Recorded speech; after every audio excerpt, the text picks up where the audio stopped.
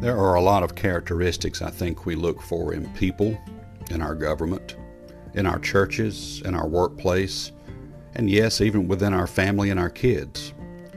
One in particular, I like to see consistency. I like to see consistency in my own life. Nobody likes to see disorder. Nobody likes to see things getting out of sorts. I, for one, am a very organized person. I try to keep things right in line. That doesn't make me a better person. It's just who I am. For those in my life who are not as organized, doesn't make you a bad person. I just like consistency.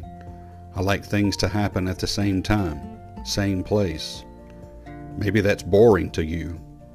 To me, it just provides stability. My dad's the same way, probably worse than me when it comes to consistency. For those of you that are what we would call sanguine, consistency drives you crazy. You're more sporadic.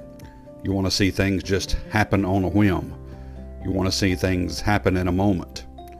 And you're not very organized, and you're not very consistent. Again, these things are not necessarily good or bad traits. It's just who we are.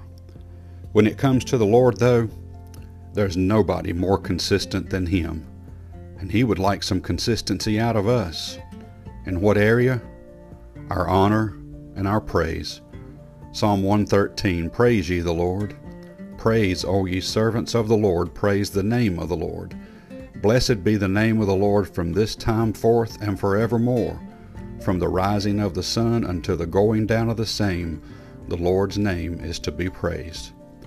There's never a time that we should be out of the praise of the Lord. There's never a time we shouldn't be consistent in our praise of the Father, our praise of the Lamb, our praise of Jesus. He's worthy of that praise.